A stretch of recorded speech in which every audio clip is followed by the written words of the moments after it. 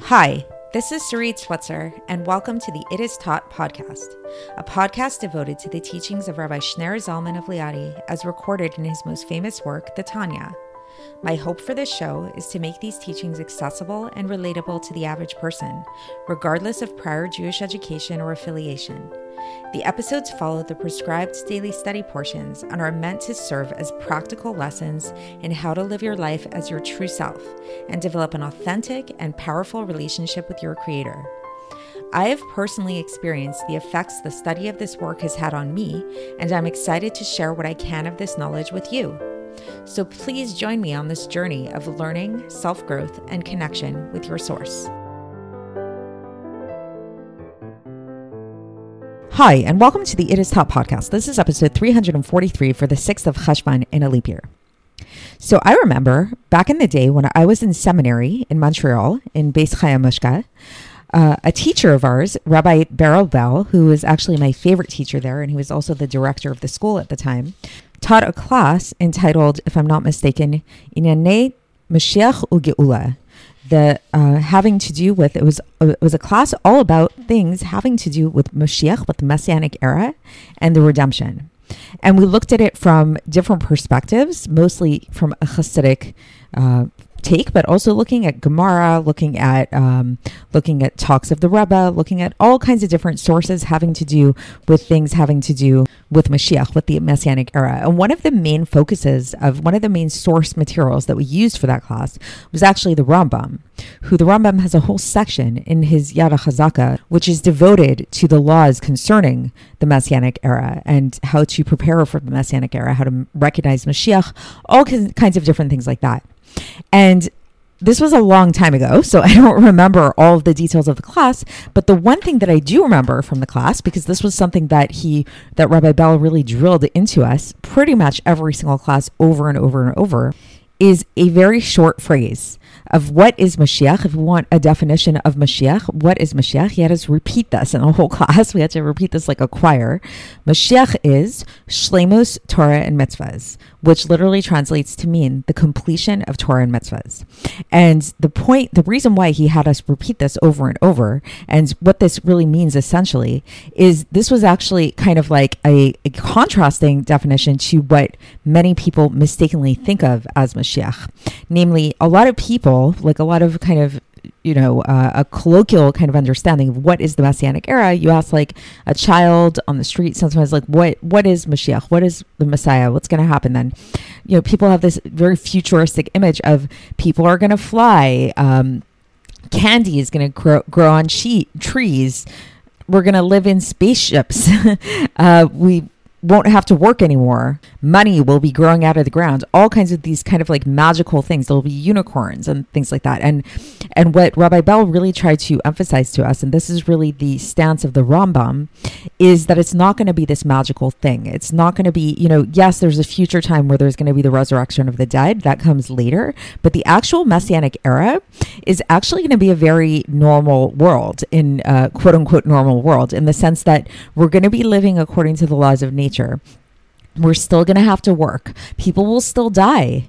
There will still be people being born. It's going to be not that different physically, like in a natural order of the world sense, than the world we live in right now. The only difference is that Torah and mitzvahs will be able to practice Torah and mitzvahs, and everybody will be keeping Torah and mitzvahs to the fullest ability. Torah and mitzvahs were made for our worlds. They were made for this physical reality that we live in, and that is the ultimate manifestation of this physical reality, is keeping these Torah and mitzvahs. So why are we bringing this up today, and what does this have to do with the Tanya? So in this Igeris that we've been learning, this epistle 26 in Igeris HaKodesh, we've been discussing this whole idea of referring to the Torah as the tree of life versus the tree of knowledge and good and evil. And this particular epistle is actually a response to certain opposers. The Alter Rebbe is writing this response to certain opposers or certain people who had the wrong conception, where they thought they they saw Torah as being divided into two parts. There was the tree of life Torah, which is Kabbalah, mysticism, that kind of thing. And then there's the tree of knowledge of good and evil, which they said, certain people thought of as being more related to the laws of Judaism, like the Mishnah, the Gemara, the back and forth debates concerning Jewish law. And certain people refer to as the tree of knowledge and good and evil. And we've already worked at trying to dispel this idea. And we talked about how, no, the entire Torah is called the tree of life. We say it's chaim lamachazikim ba, the tree of life to all who hold it. And this does not just mean the mystical parts of Torah. This means the Torah in its entirety. And we brought different proofs for this yesterday. We talked about how the mystical parts of Torah weren't even revealed till very recently in history. And also the idea that, like, when we say the tree of knowledge of good and evil, this implies evil. This implies something negative, and we can't say that there's something negative about Torah. So we explored this, somewhat in depth. You can go back and listen to yesterday's episode to get a fuller glimpse of all of this. And today we're going to go about it in a slightly different angle. And we're going to talk about it from the perspective of, along with this understanding of this misconception of the oral law, meaning like the legal aspects of Judaism, the Mishnah and the Gemara and those kind of things, in addition to thinking of them in terms of being the tree of knowledge and good and evil, there was sort of this misconception that it's not going to apply in the future, that like when Mashiach comes, we're not going to have to study halacha anymore. We're not going to have to be involved in Jewish law. We're all going to be living in this like more angelic kind of state, and like these laws will be kind of like moot and won't be applicable anymore. And today's section of the Tanya is really here to really dispel this misconception and to really bring us back down to earth and make us very aware that these laws will be very much applicable in the times of Mashiach, and there will very much be a necessity to learn these laws. So let's see how the Alter Rebbe explains this. And so again, for context, we are in the middle of Epistle 26 of Igeres HaKodesh, and the Alter Rebbe begins this section, and he says, also, we need to be, it's wondrous. He says, another thing that we should be amazed by is that how can we say that, how is it possible that in the days of Mashiach, we won't need to know the halachas, the different laws of what's forbidden and what's allowed and what's impure and what's pure. So, because, for example, we know that in the times of Mashiach, we're going to have korbanos, we're going to have sacrifices, that we're going to have the Beis HaMikdash is going to be established, right? And one of the main things that we do in the Beis HaMikdash is bringing sacrifices, animal sacrifices. And these animal sacrifices and also not only animal sacrifices, but also animals that we just use for regular, we're going to eat animals. And if we don't know the different laws, and he brings some examples of different laws of derasa, halada, shehia, and all kinds of different things that disqualify a person from slaughtering an animal. So these are different. We don't have to get into them now, but there's many different laws regarding what makes an animal kosher or not kosher. It's not just a simple thing of like, this is a kosher animal, that's a not kosher animal. How do you kill the animal? Is the animal not disqualified? Is it qualified to be sacrificed? Is it qualified to be eaten? Or, for example, the knife that you use for shechita, it needs to be a kosher knife. It can't be a defective knife. So if we don't learn halacha during that time, how are we going to know how to do these things? How are we going to know how to bring sacrifices, what animals are okay to eat, and that kind of thing? And so, like the Alter Rebbe says sarcastically, is it going to be that like people are going to wake up and like by nature they'll just like magically only slaughter animals perfectly? They won't have to come into these issues of shehia or drasa, or like the knife they use is just going to be like perfect and it won't have a blemish on it. Like we're just going to naturally have these things happen to us. No, that doesn't make sense. We're going to have to know the laws. Not only that, in terms of the laws of shechita, there's also a lot of different laws for having to do with the sacrifices in the temple that have to do with the fat of the animal, the blood of the animal, and all kinds of other prohibitions that come up. People will also have to know about the impurity relating to dead people, because we know that in the future, again, this is another misconception. People think that there's no longer going to be death in the times of Mashiach. And in fact, we see that this is a citation here from Yeshayahu chapter 65, verse 20 about the Messianic era, where it's going to say, Hanar ben mea shana yamut. A young man will die at the age of 100, which means, okay, 100 is a nice, long, ripe year, but people will still pass away during this time. Again, as a caveat, there is a time later on where there will not be any death, and there's going to be, in fact, the resurrection of the dead, and people who died will come back to life. But this preliminary stage of Mashiach, there still will be death. And not only that, we'll know that like people will give birth. And so there's certain laws of impurity that relate to giving birth. And we're going to have to know about these different laws of impurity. So right, like, so we see, like, for example, in Yirmiyahu chapter 31, verse 7, where it says, Hara v'yoledet yachdav, which means a pregnant woman, and one who gives birth together. So meaning to say that this prophecy of Yirmiyahu, what was he prophesying about? Was that in this time, this Messianic era, women will give birth immediately. They won't have to wait this long period of like the 9 months. It's like a woman will get pregnant and give birth immediately. So sure, that's a great miracle. That's really amazing. But they're still going to be giving birth. And if a woman will be giving birth every day, and in fact, it's taught that they're going to be giving birth to multiple babies, even just from one union. So it's going to be triplets, quadruplets, whatever it is. So if this is happening, there's going to be a lot of birth that's happening at that time.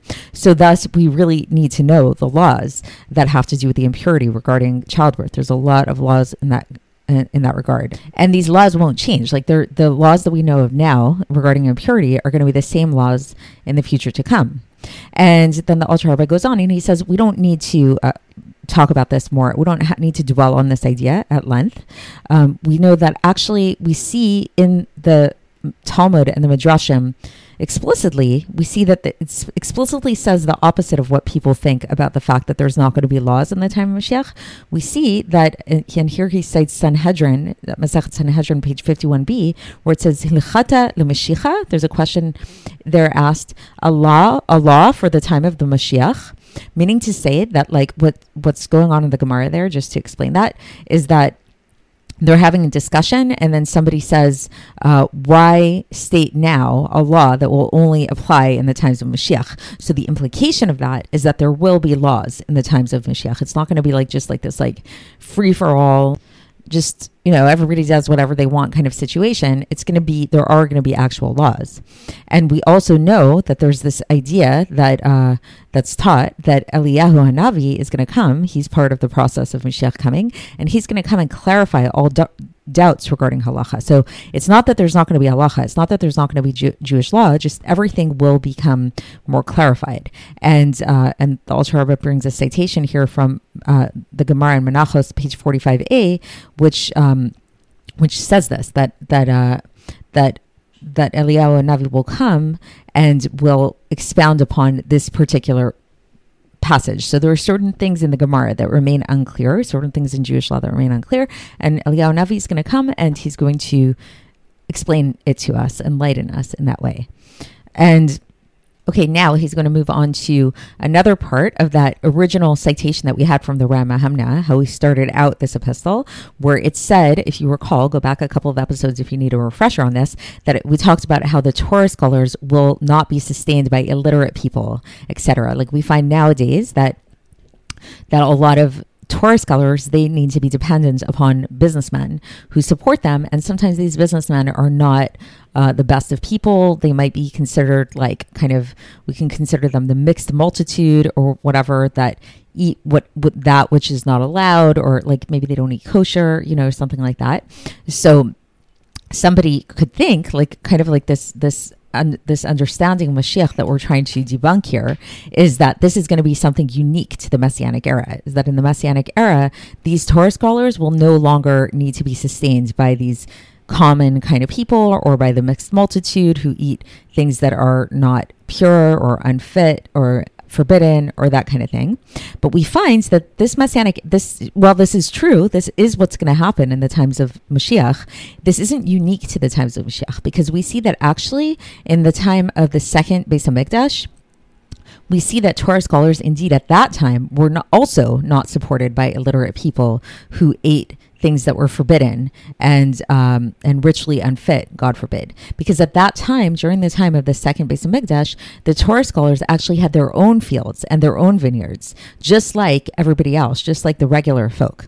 So we see that this isn't something that's unique to the times of Mashiach. And along with that, when we look at, okay, so we have this template already in the time of the second Beis Hamikdash of this already happening, that the scholars were not dependent upon illiterate people. Nevertheless, at that time, they were still involved. We don't see that like Torah study went out the window and the study of Jewish law went out the window. During the times of the Beis Hamikdash, the second Beis Hamikdash, they were very much involved in Torah study of what's forbidden, what's allowed, what's impure, what's pure, all those kinds of things. Like we see that during that time of the second Beis Hamikdash, there were these scholars, these very high scholars, they were known as the zugot, the pairs. There were 5 pairs of scholars who ruled over the Supreme Court at that time. So they were there, and what were they ruling over? Obviously, they ruled over these laws. There was a legal thing going on, and these pairs of scholars, they had many disciples. In fact, thousands and tens of thousands of disciples. Well, when we look at the study of the more mystical aspects of the Torah, like the more Kabbalistic aspects, this was reserved for just a few people, and it took place in secret. So, in fact, we see that at the time of the second Beis Hamikdash, in fact, the study of Jewish law was actually a lot more rampant than the study of Kabbalah, which really demonstrates to us that the study of Torah, the simple, basic Jewish laws of Torah, is something that is not just like something that is reserved for the time of exile, and that it contains there's an element of negativity within it. It really is the tree of life, just like the mystical aspects of the tree of life, and it's going to be very much relevant in the times of Mashiach. So I'll conclude on the note of, again, how Rabbi Bell trained me so well, that what is Mashiach, what's going to happen in the times of Mashiach. Literally, the definition is that it's going to be Shleimus Torah and Mitzvahs, the fulfillment of Torah and Mitzvahs, which means we'll still learn Jewish laws. Things will just be a lot more clear to us, and we'll actually be practicing Judaism to the fullest extent that we're all supposed to be. Everybody's going to practice it, keep the Torah and Mitzvahs as they should be. And that's it for today, and we'll continue along these lines tomorrow, and I will speak to you then. Thanks for listening to the It Is Taught podcast, hosted by Sarit Switzer. This podcast is dedicated in loving memory of my maternal grandfather, Avraham Yitzchak ben Binyamin HaKohen of blessed memory. Music by Shoshana. If you enjoyed this episode and would like to support the show, please share it with others and subscribe on YouTube, Apple iTunes, Spotify, or wherever you listen to podcasts. And make sure to leave us a 5-star review. To find out more about the It Is Taught project, including more information on my soon-to-be published book, please visit our website, itistaught.com. To catch the latest from me, follow me on Facebook, Instagram, and Twitter. Looking forward to speaking with you tomorrow, and until then, have a great day.